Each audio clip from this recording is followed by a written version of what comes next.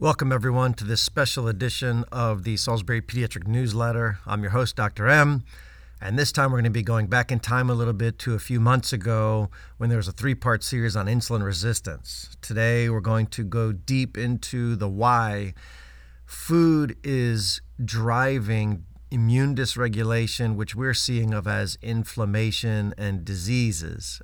This is really, truly one of the most important topics that I've covered in the last 10, 11 or so years. And there's a lot of information here for you to sort of think about and spend time trying to understand where in your life these breakpoints may be occurring for you and for your children so that you can put in some serious effort into changing your at-risk for disease paradigm. Now for the disclaimer.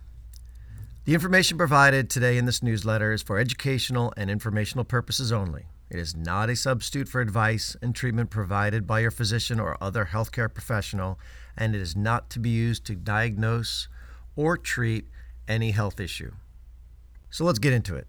Insulin resistance really truly is one of the most important preventable human diseases that seems to be at the root or the headwaters of the river of most of the diseases of chronic aging. It's a key cog in the machine of what we call metabolic dysfunction or metabolic disease and all the comorbid diseases and death that follows. To really understand insulin resistance is to really understand the etiology of the environmental genetic mismatch that gives us a true understanding of the devastating effects of food specifically in overuse and the wrong types causing the diseases that we're seeing and the destruction of human physiology. In order to really understand insulin resistance, let's first define it. It's really a complex issue to understand the nuances of what we used to think insulin resistance was in the theories of old, as I was taught in medical school, versus what we look at today in the most cutting edge of the scientific literature that's coming out there. Historically, my medical education pegged insulin resistance as a problem of overproduction of the sugar-storing hormone insulin in response to the excess ingested dietary sugar that was unable to get into our cell because of a defect in a glucose sugar transporter. The definition was partially but not completely correct, as we will see over, the rest of this discussion. The critical importance of this discussion rests on the fact that when we truly and correctly define insulin resistance, we will see that chronic insulin resistance is associated with all of the chronic diseases of aging, including cardiac coronary vascular atherosclerosis, diabetes mellitus, hypertension, cancer, and Alzheimer's disease. Add the current COVID-19 pandemic to this list, and we see that insulin resistance, to some extent, is at the root cause of most of healthcare's gross expenditures and human morbidity. The root cause of insulin resistance, as we will discuss, is a combination primarily of genetic predisposition, dietary influences, and a lack of physical movement, coupled to a lesser extent with chemical exposure and intestinal microbiome dysfunction. We're going to focus on the key cause, food. All right, let us just say, and I'll come back to this point over and over again over this audio recording. Insulin resistance is the beginning of a continuum that ends with diabetes and metabolic syndrome after many years. This continuum starts with insulin resistance, which can progress to a non-alcoholic fatty liver, to non-alcoholic steatohepatitis, which is basically liver inflammation, and then to diabetes mellitus, which we all know at this point is when the blood sugar rises uncontrollably in our bloodstream with or without meals. You will have been insulin resistant for many, many years before you begin to have signs of persistent elevations in blood sugar levels. Therein lies the conundrum. If you are unaware that your dietary and exercise decisions are leading to massive spikes in insulin to compensate for the excessive sugar that is coming from your behaviors, the damage is silent because physicians are only tracking blood glucose, which takes a long time to go sideways in the bloodstream. What I mean by this is, by the time we measure elevations in blood sugar that are persistent, you've been insulin resistant for quite many years. This is a critical point in this discussion. Just like with autoimmune disease, the elevated destructive antibody level that predate symptomatology in these disorders like Crohn's and celiac disease. This is akin to elevated insulin levels pre-chronic hyperglycemia or elevated blood sugars. Early, when detected, elevated insulin level or autoimmune antibody level is the place that we should be starting the discussion of disease avoidance. To wait until you have autoimmune thyroiditis or diabetes or celiac disease makes little sense to me. Depending on the study, 50 to 80% of Americans are insulin resistant at this moment in time, according to the experts. That is a lot of disease risk burning slowly in the human population in this country. It is a large fire that is burning daily. The human body is slowly suffering, and unfortunately, we're seeing a lot of problems downstream in children and then much more commonly in adults. What you're going to learn over the remainder of this audio cast is that excess consumption of fats and sugars causes a cascade of events that leads to failure of a glucose transporter to shuttle sugar into the muscle, causing it to begin to rise in the blood, in turn causing more insulin to be released by the pancreas to dispose of the sugar in fat cells, known as peripheral and visceral adipose tissue or fat tissue, as well as secondarily in another place called the liver. Effectively, this drives fat deposition, inflammation, and over a decade or two, diabetes and heart disease.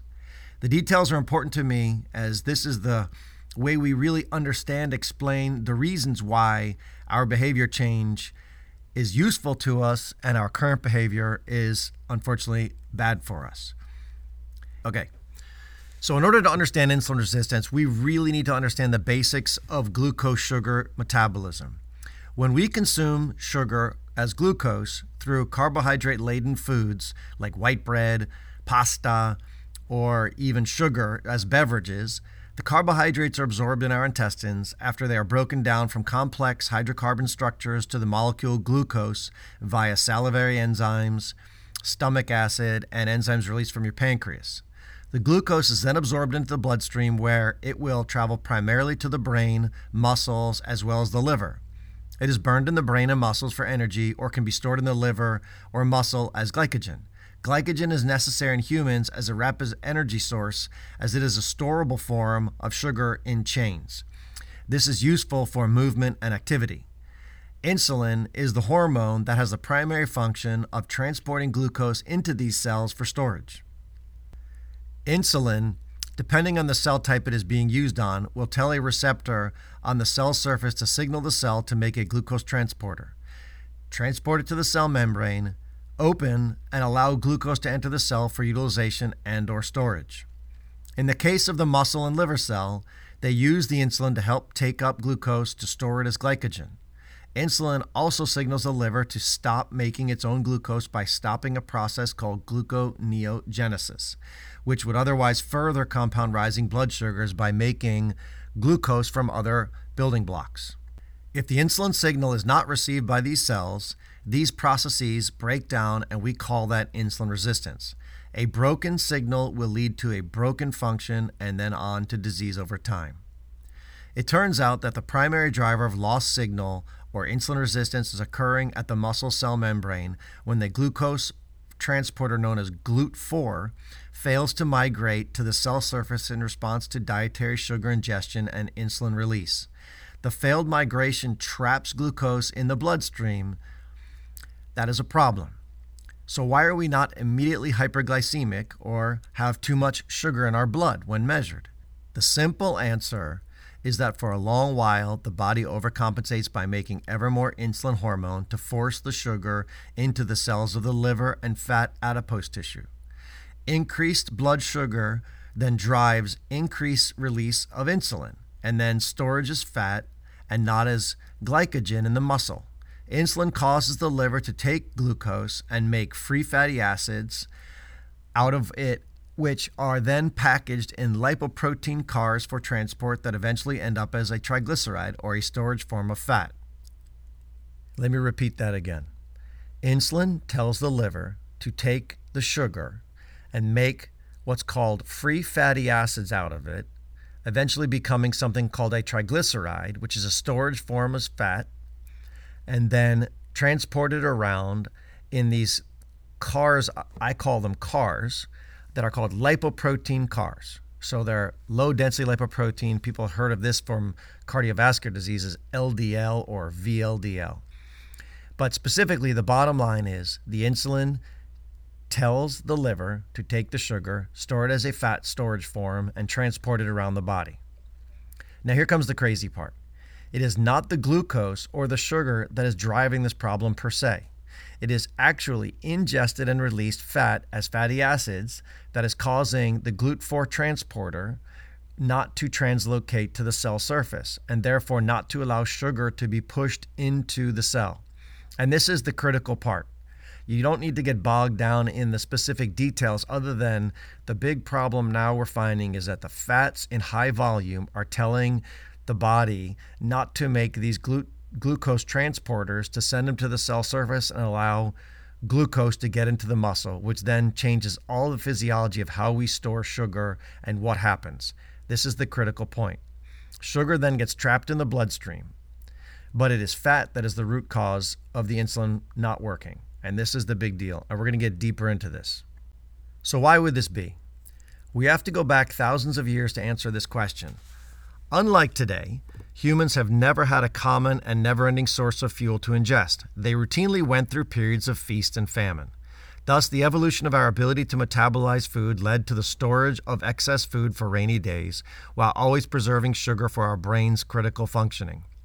This is the critical understanding as to why this insulin resistance problem is occurring.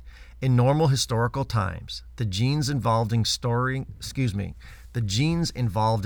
calories as fat in the liver and adipose tissue were advantageous to humans when food was scarce. Now we are polar bears living in the desert. We are genetically mismatched for our environment and our behaviors within it. Just like human issues around vitamin D development when skin color and sun exposure levels have become mismatched, food excess and our genes no longer play well together. All right, let's move on to some of the harder science part. When we consume large volumes of fat as a dietary calorie source, we begin to store fatty acids as a carbon chain called a triglycerides. It is the main source of energy stored throughout the human body and most mammals. However, under excess fat ingestion conditions, a precursor of the triglyceride called diglyceride or diacylglycerol, what I call DAG, DAG for short, goes up in volume and has a profound effect on cellular metabolism. This is the inflection point or the headwaters of the river where insulin resistance begins. The DAG molecule or diacylglycerol causes a local change through a few intermediates known as PKC, which turns off the insulin receptor's activity and turns off PI3 kinase activity, stopping the translocation of the GLUT4 transporter to the cell membrane surface. This effectively prevents glucose from entering the muscle cell, thus trapping it in the bloodstream. There are drawings on the Google images. If you wanted to see this, you could look up insulin resistance DAG molecule. So at this point, the glucose levels in the bloodstream begin to rise, causing the body to secrete ever more amounts of insulin to try and shove the glucose into a cell and out of circulation. This is known as hyperinsulinemia and brings us to step number 2 in the damage cycle of insulin resistance. Insulin travels all over the body to handle the bloodstream trapped sugar. The big issue arises when the insulin hormone hits the liver. Under normal conditions, insulin has 2 major roles in the liver. First, it shuts off the liver's ability to make more glucose via a process called gluconeogenesis. This is useful when you have plenty of sugar on board. Second, it tells the liver to make fat. Therefore, excessive insulin will lead to fatty liver. Over time, the fat cells become metabolically and immunologically active, leading to hepatic inflammation and possibly cirrhosis or fibrosis. This event is a normal physiologic response to the excesses of sugar consumption. And what ends up happening is inflammation and hardening of the attacked cells. All right, let me recap this. So what we have at this point is excessive amounts of ingested fats cause the hormone insulin to not be functional at the muscle level, leaving blood sugar, blood glucose, stranded in the bloodstream, driving up the production of insulin, which in turn causes fat deposition and inflammation in the liver and in the peripheral fat cells or adipose tissue. This is how the stage is set for the chronic disease development that we're going to talk about. Now, at this point, you can already guess how ingested sugar becomes an exacerbant in this process.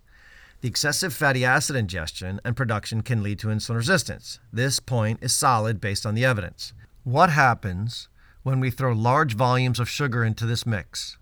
So we have sugar-laden beverages coupled to refined flour, sugar, and fat-based processed foods eaten in high volume all over America. This is the quintessential American diet now for a lot of people. What happens?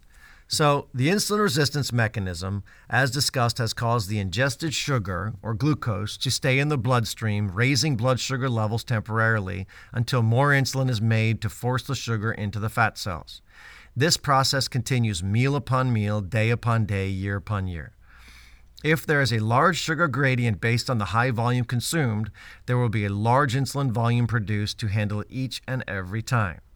The excess sugar forces the production of the free fatty acids we talked about earlier, which is then deposited in the liver, causing a fatty liver, again, the hallmark of insulin resistance. The excess free fatty acids will also need lots of lipoprotein transporting cars to move them all over the body and stored as fat.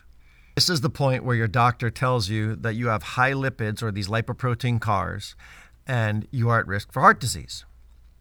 So, the liver is the chemical factory of the human body. It will do what it does based on what we choose to eat. Let us take a closer look at the liver because this is really important.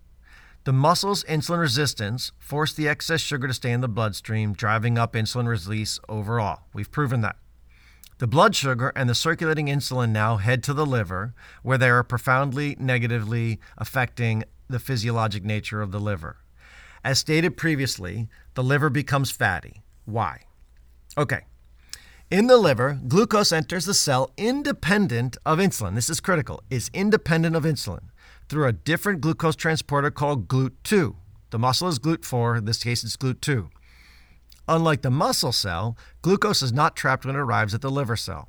Normally, insulin's effect in the liver cell is to store glucose as glycogen, the storage form, and also turn off any excess glucose production occurring through gluconeogenesis. Normally, 83% of the body's glycogen is found in the muscle. But in the insulin-resistant state, this storage location is lost. Thus, only the liver can handle the excess glucose flux. With the ability to form glycogen lost, the liver turns to making free fatty acids. Compounding this problem is the fact that the liver is also not receiving the signal from insulin to stop making its own glucose sugar. The liver is then left making its own sugar in perpetuity while taking in excess sugar from the bloodstream. This is a toxic load. It is also converting the sugar to free fatty acids to be packaged as these storage form triglycerides, which are then put into lipoproteins like LDL, coupled to the cholesterol that we all know of in our risk for heart disease. The lipoproteins are then sent all over the body for storage. The low-density lipoprotein, or LDL particle number, is the biomarker of risk for coronary atherosclerotic heart disease. Therefore, if we chronically overconsume fat and sugar, food bombs, the liver will make lots of LDL particles, or these little cars, to transport the triglycerides in their trunk. Now we find one great link between diabetes and heart disease: processed foods. And oh, by the way, one of the number one risk factors for heart disease, or a myocardial infarction, what we call a heart attack, happens to be diabetes. So here we are.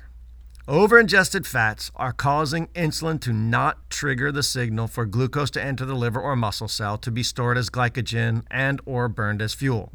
The combination of the excess sugar and fat ingestion simultaneously has provided a nutrient gradient with glucose levels rising in the blood, forcing the pancreas to pump out more insulin, which in turn forces the liver to convert the excess sugar into fatty acids, which are packaged in lipoproteins and transported to our fat cells, driving obesity and heart disease. We are left with the excesses of our choices, damaging our most vital organs. All right, folks, I'm going to take a pause here so everyone can get a drink or do whatever you need to do, because I'm about to continue with part 2 of the insulin resistance story. Have you ever thought you needed special gum? Well, here's a commercial for you. No, I'm just kidding. No ads here, folks. Let's move on to insulin resistance part 2. To understand why the human body would have these pathways in place that seem to be damaging, we again have to look back in time. As stated earlier, humans had frequently experienced starvation and periods of food scarcity, leaving them dependent on their body stores of fat to survive the time frame where food was lacking. Thus, during times of plenty, the insulin resistance mechanisms would have allowed the liver and the muscles to store fat for the rainy day. The glycogen stores from glucose uptake and storage are depleted in 1 to 2 days following a prolonged fast. Thus, fat is the source of long-term fuel and survival during a prolonged fast. During this fast, insulin turns off, the mechanisms flip-flop, whereby fats are broken down for fuel and glucose is produced by the liver through gluconeogenesis. It all makes sense in a historical nutrient normal situation. What does insulin do to the fat cell outside of the liver? In this case, insulin blocks the breakdown of the fat cell, a process called lipolysis. Again, we see the insulin in the fed state acting as a storage hormone. The fasted state will reverse this process, breaking down fats in the periphery and the liver, providing a fuel source for glucose production. This process keeps us alive and healthful until the ingestion of food returns. No matter what happens during starvation, the body will continue to make glucose from fats and proteins until we die, primarily for brain activity. It will continue to keep glucose available to the brain by shutting off glucose storage as glycogen or fat. Everything in this process happens for a reason. It is an amazingly elegant system until we, humans, mess with it. The rub occurs when we live through an endless summer of caloric availability to our absolute detriment based on the repeated theme of caloric excess in the face of genetic risk, sedentary behavior, and toxin exposure. These beautifully elegant pathways then, unfortunately, start to work against us. The next piece of this discussion is the dreaded word, inflammation. Insulin resistance will eventually turn into the frank diabetes and other chronic diseases that we worry about. Inflammation and immune activation are the keys to this next stage after we have eaten ourselves and relaxed ourselves into trouble. Inflammation is the process by which the body rids itself of pathogens or heals an injured part of the body. The immune system is recruited to an area based on an injury or pathogen. These cells of varying types will sense a danger and secrete chemicals called chemokines and cytokines that are cell signals for defense and repair. In the normal state, the body recruits immune cells to an area, destroys the damaging event, and repairs the damage to baseline of normalcy. Now let's say that the immune cells keep getting called to the same area over and over again. The damage will become persistent and the repair will not have a chance to occur.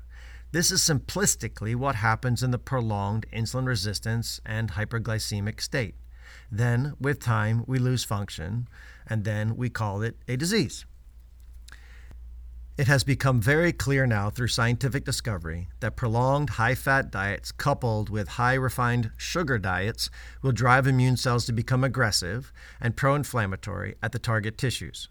This leads to further insulin signaling defects, compounding the effects of DAG or diacylglycerol on the translocation of the glucose transporter known as GLUT4. The immune system, through innate immune pathogen sensing mechanisms, uses primitive pathogen-specific pattern recognition cells called toll-like receptors and fireballs called inflammasomes to recognize and kill foreign invaders. These activities are also turned on by saturated animal-based fats, as well as omega-6 type free fatty acids commonly found in our processed foods. The why this occurs is still unknown. However, it does, and we have to follow the science. This evolved area of research will eventually find out the why. Certain fatty acids trigger immune activation, while others, like omega-3 fats found in fish oil, do the opposite. To say that this is a complex topic is a serious understatement. Therefore, the complexities of immunity and inflammation as they relate to diet and insulin resistance are beyond the scope of this piece. Suffice it to say that in the balanced state, the ingestion of fats and sugars are directly tied to how your innate immune system responds to pathogens, infections, and the like, as well as to your own tissues. Okay, let us look briefly at fructose or fruit sugar. Glucose and fructose are roughly the same molecule, where the difference comes down to a 5-carbon ring for fructose versus a 6-carbon ring for glucose. How they are seen by the body is vastly different, though. Whereas glucose can be metabolized anywhere in the body, fructose is almost entirely metabolized in the liver. It is primarily metabolized into free fatty acids as soon as the liver has met its energy needs. This happens every day now based on the excess caloric ingestion of the American diet. Thus, fructose ingestion has a special designation as a generator of free fatty acids to package and ship to the fat cells as triglycerides, the storage form, or to stay in the liver and make it fat. Unfortunately, fructose also makes excess diacylglycerol, or DAG, further driving the insulin resistance problem. Evolutionarily, the consumption of fruit sugar, fructose, was a blessing for all of the reasons discussed. A few times a year, trees and bushes would fruit, allowing humans to eat in volume, driving fat deposition for storage, survival of the fit, and well-fed. Today, unfortunately, very few Americans are lacking calories. The opposite actually is true. Many children drink large amounts of fruit juice daily. It takes 4 to 5 apples to make 8 ounces of apple juice. Do you know a child that will eat more than 1 apple in a sitting? In general, they don't. 8 ounces of juice, on the other hand, simple. So therefore, too much sugar volume for too long a time frame is the issue.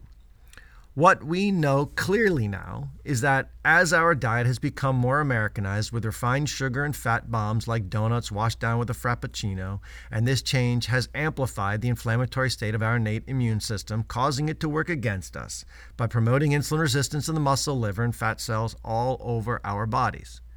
The subsequent inflammation drives local tissue damage where the immune cells are recruited to. The end result is that over time, systemic inflammation will lead to diabetes, heart disease, high blood pressure, and metabolic syndrome. Now, the rubber has met the road and we are sick. We can and do eat ourselves into disease. All right. So how does the intestinal microbiome play into all of this? Is it the chicken or the egg? The answer is still hotly debated. To me, it would make the most sense that they all work in concert. Remember that a pregnant woman at conception will change her microbial intestinal flora to aid in the storage of fat, essentially becoming insulin resistant to prepare the child for breastfeeding and to prepare actually for the birth of the child. There are no mistakes in nature. There are reams of studies showing that the intestinal flora, the gut bugs, the bacteria, are altered in the obese and insulin-resistant human state. There are also reams of studies showing that these altered gut bugs, flora, are prone to encouraging human caloric storage and immune inflammatory states. The flora are changed directly by dietary influences. Shocker. Now we see refined carbohydrates and saturated fats promote the type of microbes that promote hyperlipidemia, or what we call cholesterol issues, hyperinsulinemia, and hyperglycemia. So all the over-fat, over-insulin, over-sugar state promoted by our gut bugs. And the gut bugs are promoted by our diet. So it is a chicken and egg situation. They all are in concert, working in circles together. So it appears from all of the research that the food source for us is ground zero for dysfunction. We develop disease through various routes, whether they be microbially, inflammatorily, metabolically. The genes that were given to us many years ago to protect us from starvation-induced death are now causing us harm primarily because of our dietary choices and our lifestyle choices. There is one major piece of the puzzle that we must touch on: exercise. The age-old discussion of movement versus sitting as a route to disease is amplified in this case. When we move, we burn energy to activate our muscles via a chemical called ATP. Adenosine monophosphate is the precursor form. ATP is adenosine triphosphate, where they have 3 phosphate groups attached. A little bit sciencey, but it's important. Exercise has an immediate effect on the enzyme adenosine monophosphate kinase, or AMPK, which is a master metabolic regulating enzyme that produces ATP, the energy form for muscle activity and movement. It turns off in the presence of excess glucose, and it turns on with exercise. So AMPK directly increases the translocation of the glucose transporter known as GLUT4 to the surface of the muscle cells, thereby increasing glucose movement or flux into the muscle, promoting storage as glycogen and reducing blood glucose levels and therefore insulin need. This is the direct antagonist to diet-induced insulin resistance problems. So they are literally on opposite sides of the seesaw. You exercise, you need less insulin. You eat the wrong food, you need more insulin. You don't exercise, you need more insulin. You eat the right foods, you need less insulin. So you can see these are 2 ends of the same spectrum. Okay, so the take home to this is, the more you move in theory and in study, the more calories you will have to burn to generate ATP for energy. And therefore, you will need more GLUT4 transporters to go to the cell surface to allow glucose into the muscle for burning. This is an elegant plan for activity and survival. This process is perfect until we choose to sit all day long while we eat like a king or queen and forget to move. How do we reverse this process? Okay. I'm looking at this as a four-fold answer. Number one, the most obvious answer is to change the volume and quality of the ingested food sources. Sugar, flour, and saturated fats consumed in high volume are the major triggers of insulin resistance. Returning to a whole food, high-fiber diet with no added sugars will profoundly change the inputs that cause insulin resistance. Saturated fat in and of itself is not dangerous in moderation and coupled with fiber and normal whole foods. The anti-inflammatory diet or a Whole30 diet is a perfect place to start your new dietary journey. You can go to www.drweil.com and look up anti-inflammatory diet. You can actually put in Google Dr. Weil anti-inflammatory diet. It'll take you right there. Second, having periods of restriction from calories as a fast or a time-restricted feeding pattern will give the system time to heal. Eating in an 18-6 pattern is ideal for individuals past 18 years of age and likely younger as well. This means that you compress your meals into a 6-hour window, whatever 6-hour window is that you choose, but I would choose it to be during the light hours of the day to access circadian rhythm biology. This allows for long periods of caloric deprivation, pushing the metabolic system to shift into breakdown mode as opposed to storage mode. For younger children, I encourage eating only when they're hungry. That is critical.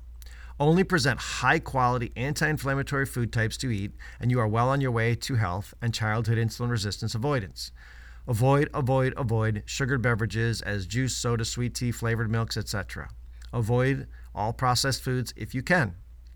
Thirdly, exercise is a powerful tool to reverse insulin resistance by directly increasing the translocation of the GLUT4 transporter, the glucose transporter, to the cell surface and thereby move sugar into the cell, helping reduce insulin problems. Move often, daily, and with purpose. Not much more to say here other than the family-based activities are great for collective encouragement and keeping your kids active. Number 4, learn to reduce chronic mental stress. Stress dramatically affects blood glucose levels, raising them due to the release of stress hormones from the adrenal gland. Stress also turns on inflammatory pathways, systemically worsening the insulin resistance issues. Okay, so that is a long, I don't know how many minutes that was, discussion on the causes and hopefully a greater understanding of the physiology of why we get insulin resistant. There are a few more things I want to say. And this is basically what else can you add into the mix, like herbs and supplements? How can they be used to augment this process? So I'm going to look at a couple different things. So omega-3 fatty acids, it's a supplement found primarily as fish oil and other foods like flax seeds, can be used as a major source of anti-inflammatory compounds that are in what we call the resolvins, protectins, and defensins. These are chemicals that help decrease inflammation systemically. I encourage personally small oily fish consumption like mackerel, salmon, sardines, and trout. This helps avoid high amounts of heavy metals like mercury that are found in fish that are of larger size like shark or tuna or what's the other big one? Grouper. So therefore, a high quality fish oil supplement is something I think is a good idea. Polyphenol supplements and foods. So polyphenols are chemicals that are found in berries, green leafy vegetables, nuts, seeds, beans, onions, cocoa, other plants like that. They are very potent sources of anti-inflammatory compounds and actually are known to work directly against insulin resistance at the inflammation cellular level. Love these things. So basically, anti-inflammatory diet all day long. Curcumin or turmeric is basically a special herb for, it has a potent anti-inflammatory effect on something called NF-kappa B, nuclear factor kappa B, which is a major source of inflammation cellular in the body. NF-kappa B is a good thing unless you get too much of it, which we see in these cases like we talked about. So taking curcumin or turmeric as a supplement or putting it in your food is a very good way to reduce the inflammation side of the equation and insulin resistance. Another one would be vitamin complexes. They can augment conversions of fats and sugars and proteins into acetyl-CoA for energy generation of ATP like we talked about earlier. So green beans, nuts, legumes in general are great sources of B vitamins, which are very useful for in this process of converting the macronutrients into energy. Magnesium, on the other hand, is something that we can use for promoting the activity of an enzyme called tyrosine kinase, which helps insulin receptor activity work and also increases glucose transport and is also known to increase cellular glucose utilization, directly reducing insulin resistance peripherally. So in general, magnesium is something that is a mineral found in the earth that we have as supplements or in foods, is very useful in helping decrease insulin resistance at the cell level. Alpha-lipoic acid is a chemical that elaborates the activity of genes that counteract insulin resistance by turning off glucose production and turning on utilization. So alpha-lipoic acid is something I like. Coenzyme Q10 is a cofactor used in the energy powerhouse of our cells called the mitochondria. They're found in every single cell. It helps to maintain mitochondrial activity, which is critical in cell survival throughout the body, and helps, in some ways, decrease cellular damage, which is very useful for reducing aging senescence. Berberine is one of my favorites. This is a herb that has been shown in quality studies to increase the activity of adenosine monophosphate kinase and also the glucose 4 transporter, counteracting the standard American diet and sloth as well. So berberine is a very good herb. Now, this does not say, by taking berberine does not mean that you're going to be able to sit on your butt and eat poorly. So it's just an adjunctive piece. All right.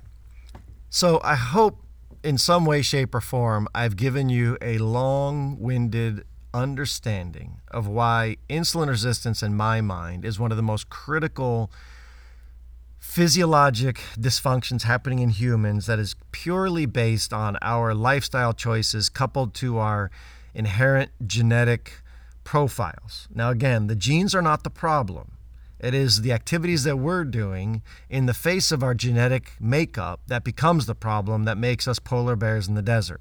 Again, think of your skin color and where you find yourself. If you were born in, let's say, England, you likely have very light skin and light eyes. If you move yourself to somewhere around the equator, the sun intensity will make your skin disadvantageous. Flip-flop that. If your skin color is that type of somebody born in Brazil or mid-Saharan Africa and you move to the north, then you have a mismatch in the opposite direction.